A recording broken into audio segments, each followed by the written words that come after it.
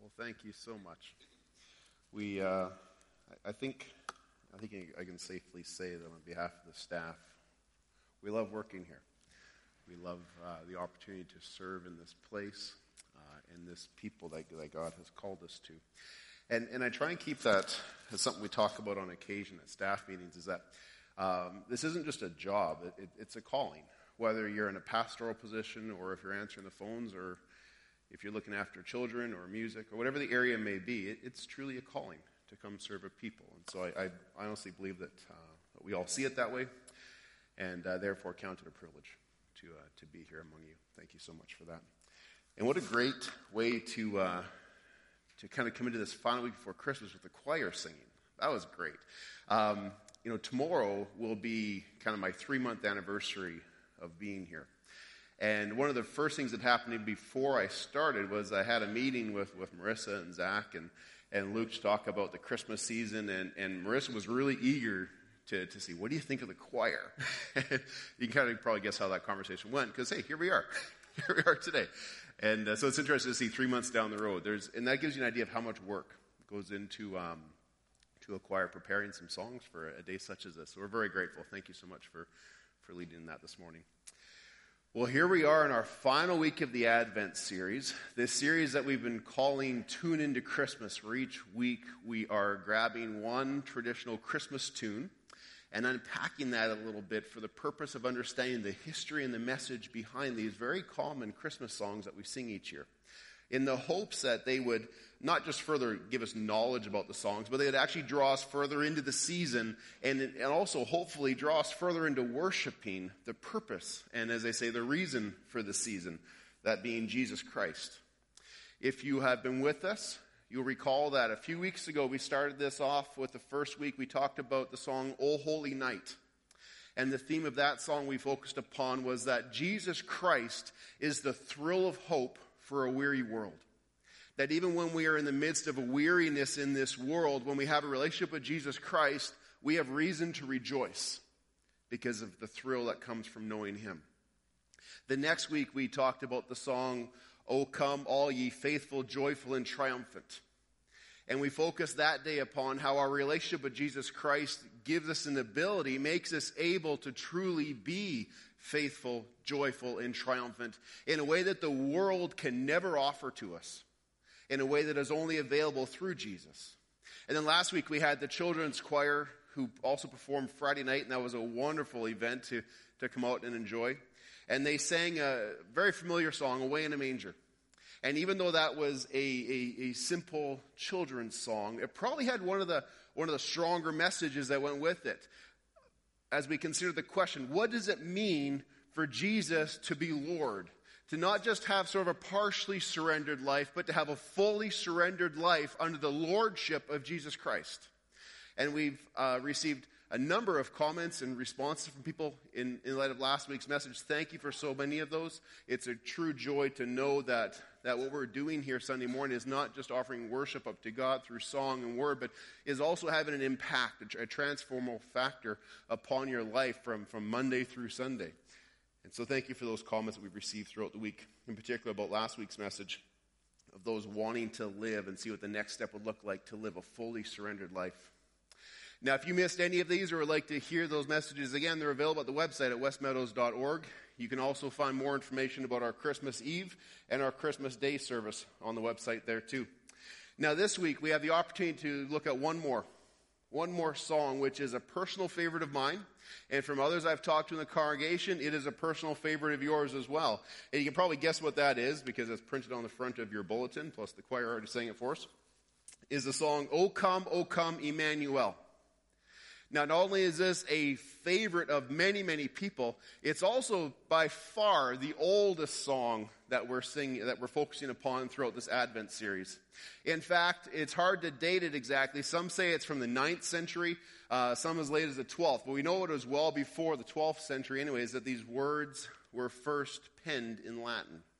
And this is during a time when churches would sing, but not singing like we do now. It was more of a kind of a chanting that they would do. They would chant phrases and they would chant scripture, and quite often what they would chant, these phrases they would chant would start with the word O. O come that kind of a sound that goes with it. And they became known, this practice became known as the O antiphons.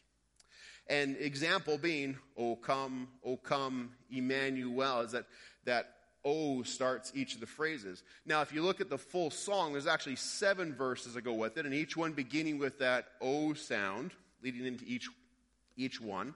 And they would begin singing this song 7 days before Christmas, because it's a song of Advent. It's a song of anticipation, a song of preparation for that Christmas day. And so 7 days beforehand, they would start singing these 7 verses leading towards Christmas Day. Now, in the 12th century, these chants, these words were put to music, and then they fell into a bit of obscurity until the 18th century when they were rediscovered and translated into English, very similar to the English version that we have today. It's really gone very much unchanged since the 18th century. And that's why when we sing that song, it has that bit of a kind of a monastic feel to it, kind of a monastic sound of chanting. One of my favorite versions I found of this actually was of monks singing that song, and it just seems to perfectly fit the feel of the song and the words that are there.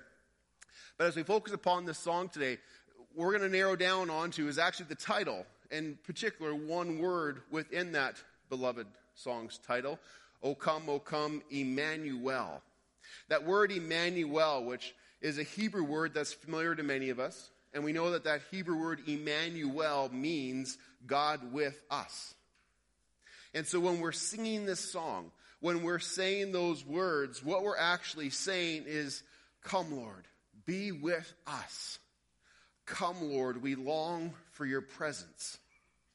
And this is similar perhaps to some prayers that we pray. If you think about the nature of your prayer life, the types of things you pray for, this is at times the nature of what we're praying for. Oh Lord, come. We might say, God, be with us. Another way of putting that, we might in our prayer life say, God, be with us as we go shopping at the mall this afternoon, because the parking spots will be taken, and I don't want to drive around for an hour trying to find one. We might say a prayer like, oh God, be with me as I go on this blind date. I pray he's not a creepy psycho, right? Oh God, be with me as I write this final exam. This past week, some of our students were writing exams.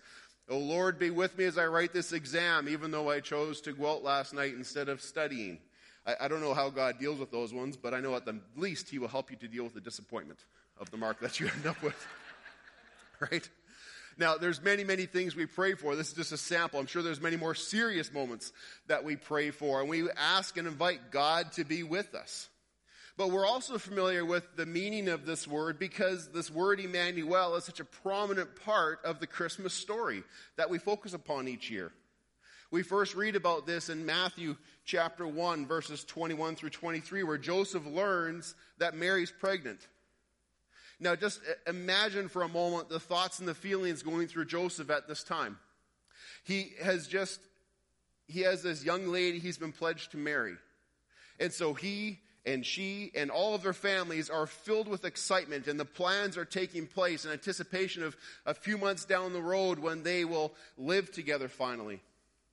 But then that's all been replaced now with questions and thoughts of betrayal.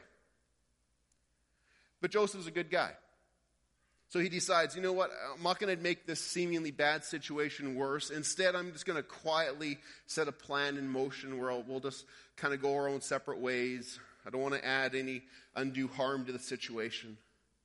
But even though that plan is in place and set in motion, one night as he's sleeping in a dream, an angel of the Lord appears to him and says, Joseph, don't be afraid. Take Mary as your wife, because that child that she is with is of the Holy Spirit. And then the angel goes on to describe the child a little further by saying, she will give birth to a son, and you are to name him Jesus, because he will save his people from their sins.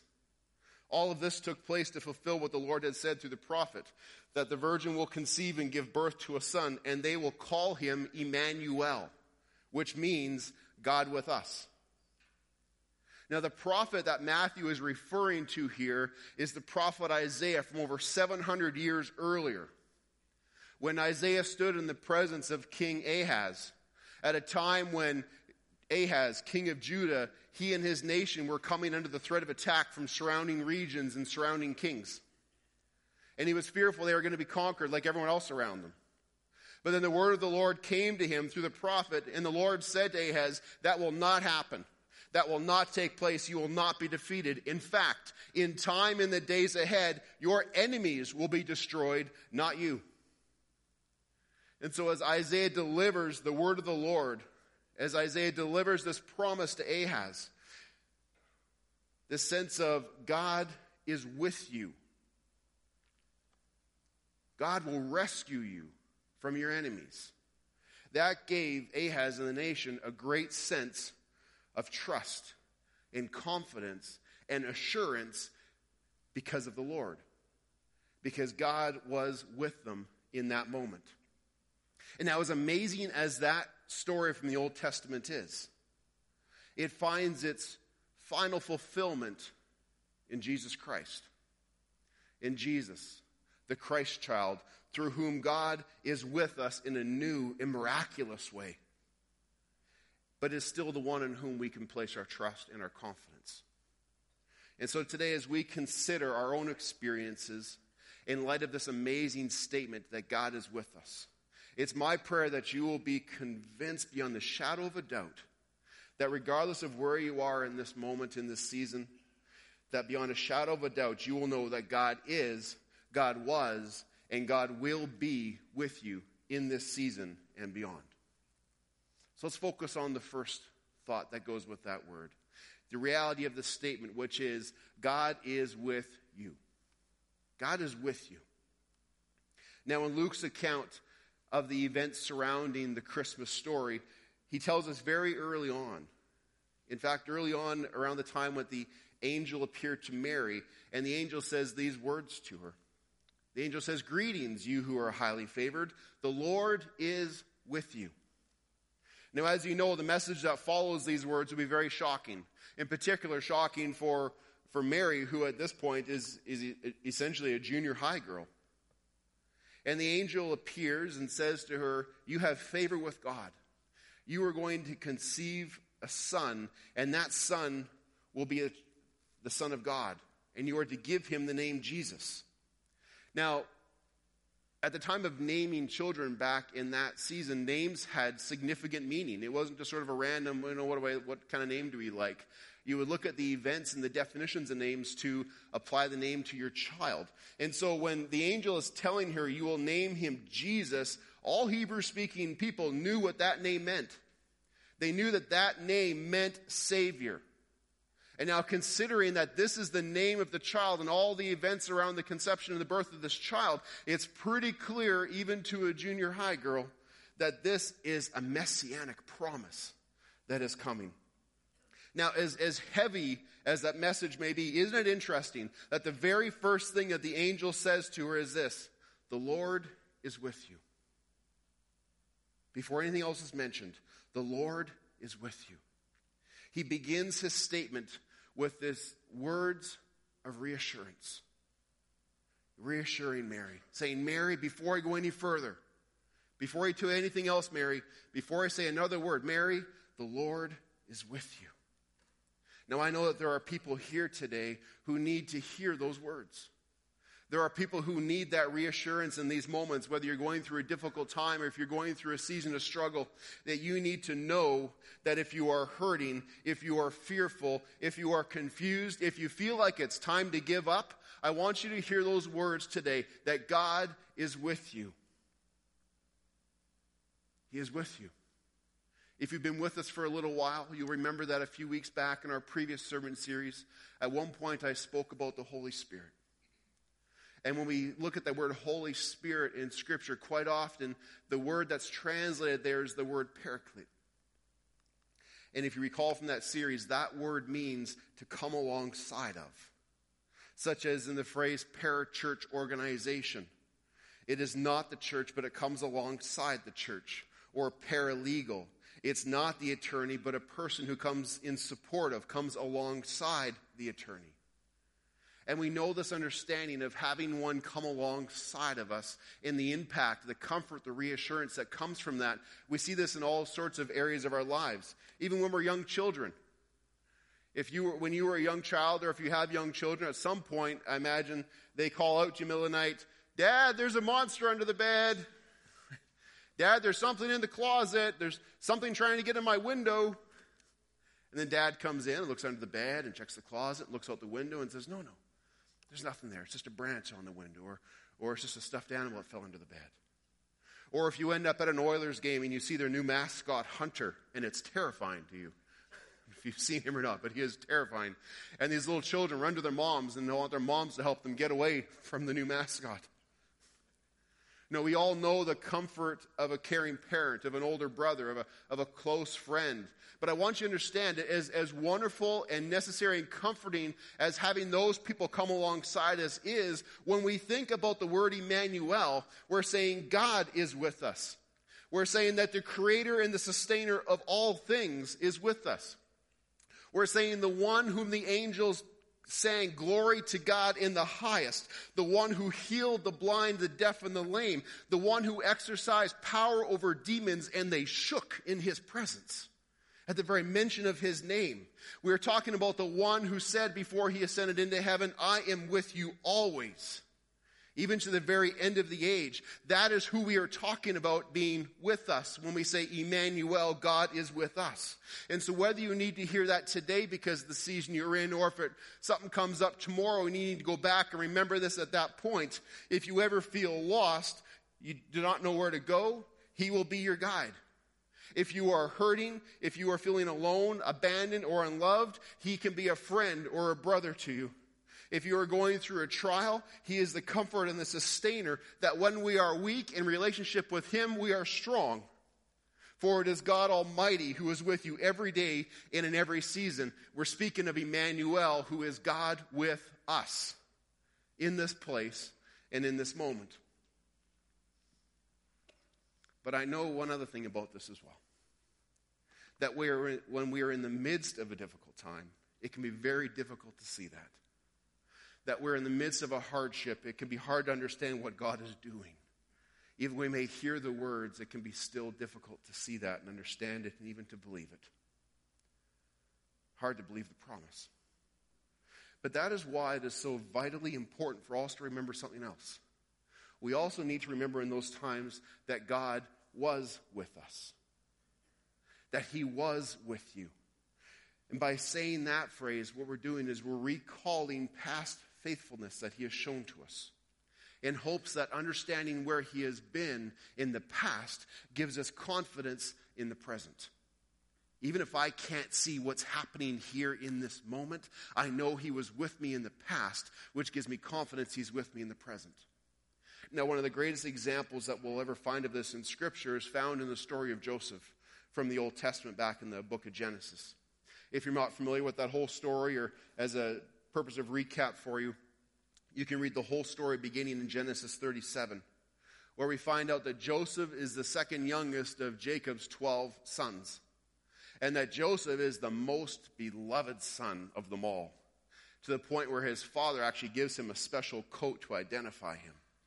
Now, this is not typically good parenting skills, to tell your children which one is the favorite, because it tends to spark some rivalry and some challenge between them all. So if you haven't done that, we're thinking of doing it, I would caution you to keep that to yourself. Because the others tend not to like it. But then to actually take it even further, to add even more tension to the situation, this most beloved son, Joseph, decides to tell his brothers and his father over dinner one day, "You know what, guys, I'm having these dreams where I am the greatest. And you guys are serving me and bowing to me." And as you can imagine, the tension is building between Joseph and his brothers. And so one day, while they're out in the fields, Joseph comes out to visit them. And as they see him coming, they're like, "There's that dreamer. There's that guy who thinks he's better than everybody else. Why don't we beat him up? Why don't we beat him up and throw him in a pit and leave him for dead? Our lives would be so much easier if the beloved brother was no longer here anymore." And so they actually follow through on that plan. When he gets there, they beat him up, they throw him in a pit. Now, one brother has some compassion, because they know if they just leave him there, he's going to die. So one brother has compassion on him and says, no, instead of letting him die, why don't we sell him into slavery instead? So, because that's the compassionate thing to do in that situation, right? And so as this caravan is passing by, they pull him out of the pit and they sell him into slavery. They take his coat, cover it in animal's blood, and show it to the father and go, oh, your beloved son is dead. Who's your favorite now, Dad? Right? and so Joseph goes off into slavery while the family stays home in mourning. Now, Joseph is a teenager at this point. He's sold into slavery. But we're told throughout the story that he continued to live a life of faithful devotion to God. That even when he encountered injustice, even when there were lies told about him, even when he is betrayed and thrown into prison, he remained faithful to God. Now, he could not possibly know what all was going on in his life beyond the moment, but he did see in some of those moments glimpses and experiences of God's presence. To the point where in the midst of the story, at a very pivotal point in the story, in Genesis 39, verse 21, we're told that the Lord was with him in the midst of everything that was happening to him. And because of his character, his faithfulness, because of God's goodness, eventually, if you follow the story far enough, you find out that he is elevated to being second in command in all of Egypt. And God uses him to save countless people from a severe famine, including his father and brothers. And then we get to the end of the story, the end of the book of Genesis. We reach a climactic point in all of this where God's purposes and presence at the end become clear. And we read these words, which have been so comforting to many people in different situations, when Joseph says to his brothers, you intended to harm me, but God intended it for good, to accomplish what is now being done. You know, at times, whether we are in seasons of blessing or struggle, we're not always able to see what's happening, the bigger picture in the middle of the moment. Sometimes we can catch glimpses of it. Sometimes we can catch glimpses of what God is doing, but it's kind of like looking through an icy windshield or through a foggy windshield. You can make out some detail, some direction, but you're not quite sure if it's safe to proceed. You're not quite sure what all is ahead of you until the window later clears and you can see clearly. You know, I've encountered this many times in my own life, and I'm sure you have as well. And there can be great power to stop and think about these stories of the past. These times in the past when God has been there for us. You know, last week I was meeting with a person from the congregation here, and we were just sharing stories and journeys that we've had with Christ. And a number of times I said to him, you know, looking back, God was with us. God was with us. And I remember one story in particular when we first moved here, and I wasn't working. Nadine was working 1.5 jobs at the time, and I was going to school full-time, trying to do school and home. And money was tight. We were committed to budgeting because, well, we had to. We had to make sure every single penny was accounted for. And sometimes, and this was a miracle in itself, the budget was literally to the penny that we had. We always had enough, even if it was to the penny, and we had to cut out all the extras. But there's this one time in particular that we were $300 short, and I didn't know what we were going to do. But we prayed about it. And we trusted that God had brought us this far, and our failure did not glorify him, and that there was going to be a way through this. And so we were $300 short on this one budget. And the next day, Nadine goes to work, and as she walks into her office, there's an envelope on her keyboard that just has her name on it. She opens the envelope, and there's a check for $300 in there. And a group of Christian businessmen have been praying about what to do with some of this money, and I don't know if they knew us or how they heard about our situation. We were brand new to the town. We didn't know anybody. But there it was. Through prayer, they felt this leading to give this $300 to her. God was with us financially in that moment. He was with us. I could go on for probably a few hours about the stories that things happened to us to bring us to Edmonton from where we were. But another one that we encountered was when Nadine and the kids wanted a dog. I like dogs, but it's just another mouth to feed, another responsibility for me. And so I figured, maybe I can have my way instead. And so I said, if you can find a fully trained, 1-year-old, purebred, healthy, supplies included Shih Tzu at the right price, sure, you can have that. Well, God was with them. God was with them 12 years ago when we got Bailey. And God was with them because later that day, Nadine called me back and said, wouldn't you know it, there's a guy in St. Albert who just happens to have that. And here we have Bailey. Anyways, there's all sorts of stories. some more serious than others, of how God is with people. And I'm sure you have these stories too. And the thing about these stories is each time we have one, we reach a moment of choice. You have a choice in that moment. You can either chalk it up to God's doing something, or you can go, it's coincidence. You have a choice in every single one of those moments. Either God is doing something, or it's a coincidence. But I know there are stories in this place and stories I've encountered over my years as a pastor where they decided to choose to believe God was doing something in providing a place to live and a bag of groceries arriving at just the right time, in the healing of a loved one, in the peace as a loved one passes. So when you look at your story, what has God done in the past of your story? And how has he used those moments to accomplish his will in your life? It's really important for us to know these stories and to look back and understand them. What about this church? What the decades of ministry and the decades of service that have happened within the walls of this church and before this church was even built to the people of this church? I know that there were seasons of struggle. I know that there were times of fruitfulness as well. Now, I'm new here. As I mentioned a few moments ago, I've only been here for 3 months, but I've already heard many stories. I've heard of many encounters that people here have had where God's presence was known, where people have come to faith, where many have grown in the relationship with the Lord and the relationship with others. Stories of missionaries who have been sent around the world from within this body. There have been times of disagreement. There have been times of uncertainty for the future. But folks, here we are. Here we are in a season of growth. Here we are in a time when people are looking towards the future. And all of these stories serve to provide examples to us and remind us of God's goodness. And I hope and I pray today they give us reassurance that God has been with us. And through that knowledge, it provides encouragement for the present. It provides strength when our faith may fail in the moments ahead of us. And it also provides a legacy of stories for the next generation. Think about our children and our teens, of our young adults that are the next generation of this church. We need to know these stories to pass on to them, not so that they become the things of myth and legend, so that they become the things of foundational faith upon which they can stand. So that they can stand on our shoulders as they create new stories and create new legacies and new evidences of God's faithfulness for their children to come. We need to know these stories and take encouragement and faith in them because they are enduring and they show glory to God. And as we consider that, and as we consider the season ahead of us in 2017, we need to be wise and discerning on how we use what God has blessed us with.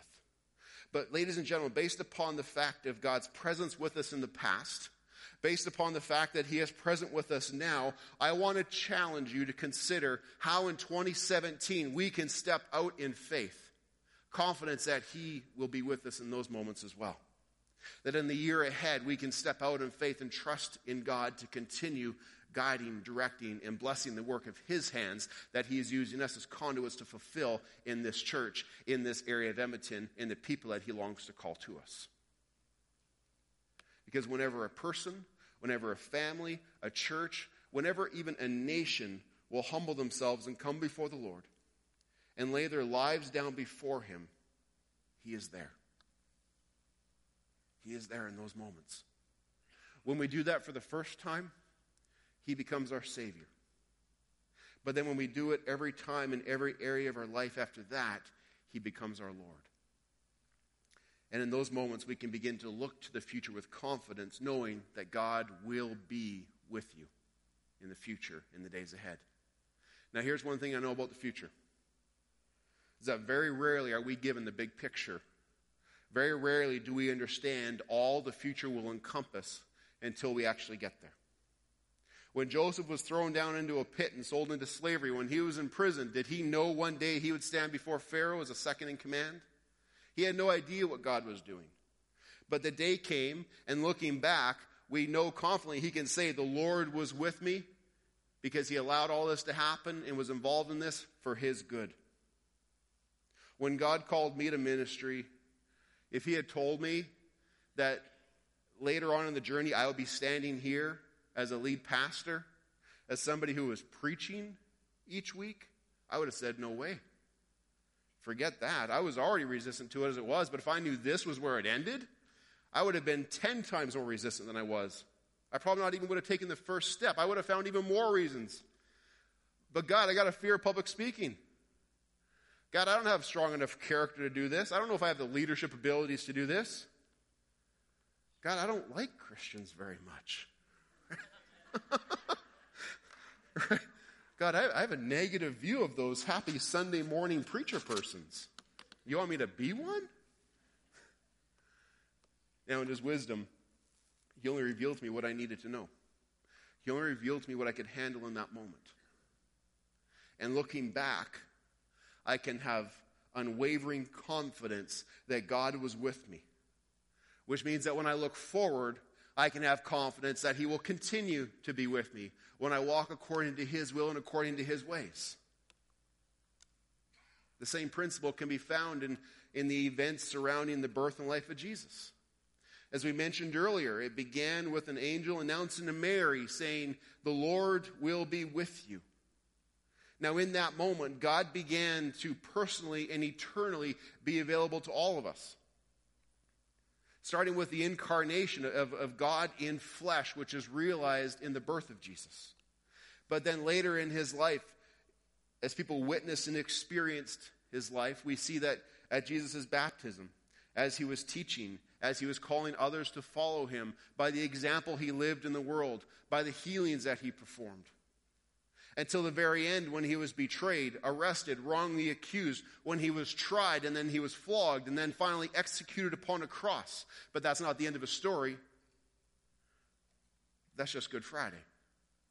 Because on Easter Sunday, we also remember that he is the risen, ascended, glorified Lord. And looking back at all of these things, because of his birth, his life, his death, and because of his resurrection, we can have confidence and assurance that he is with us. And Paul spoke of it this way when he posed this question to us. He said, "Who shall separate us from the love of Christ?" Who shall separate us? As we look to the future of the days ahead, of the situations, there will be moments of blessing. I can guarantee you there will be moments of trial as well. But in the midst of all of those seasons, who will separate us from the love of Christ? Shall trouble? Shall hardship? What about persecution? What about famine? About nakedness, of danger? What about the sword? No.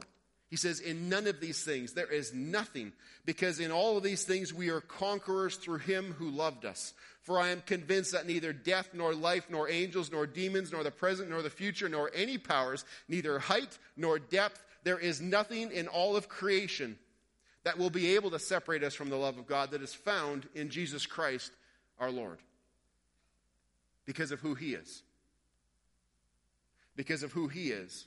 Because of what he has accomplished, because of what he has promised, and because of the words that he will never leave us.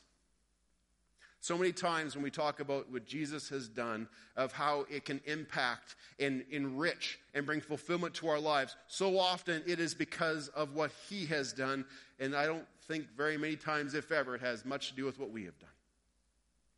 Our confidence is in him.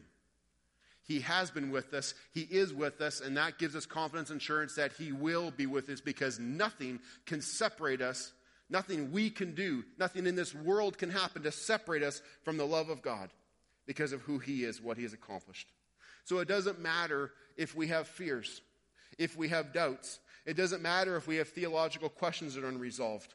These are important things we need to pay attention to, but they will not separate us from the love of God.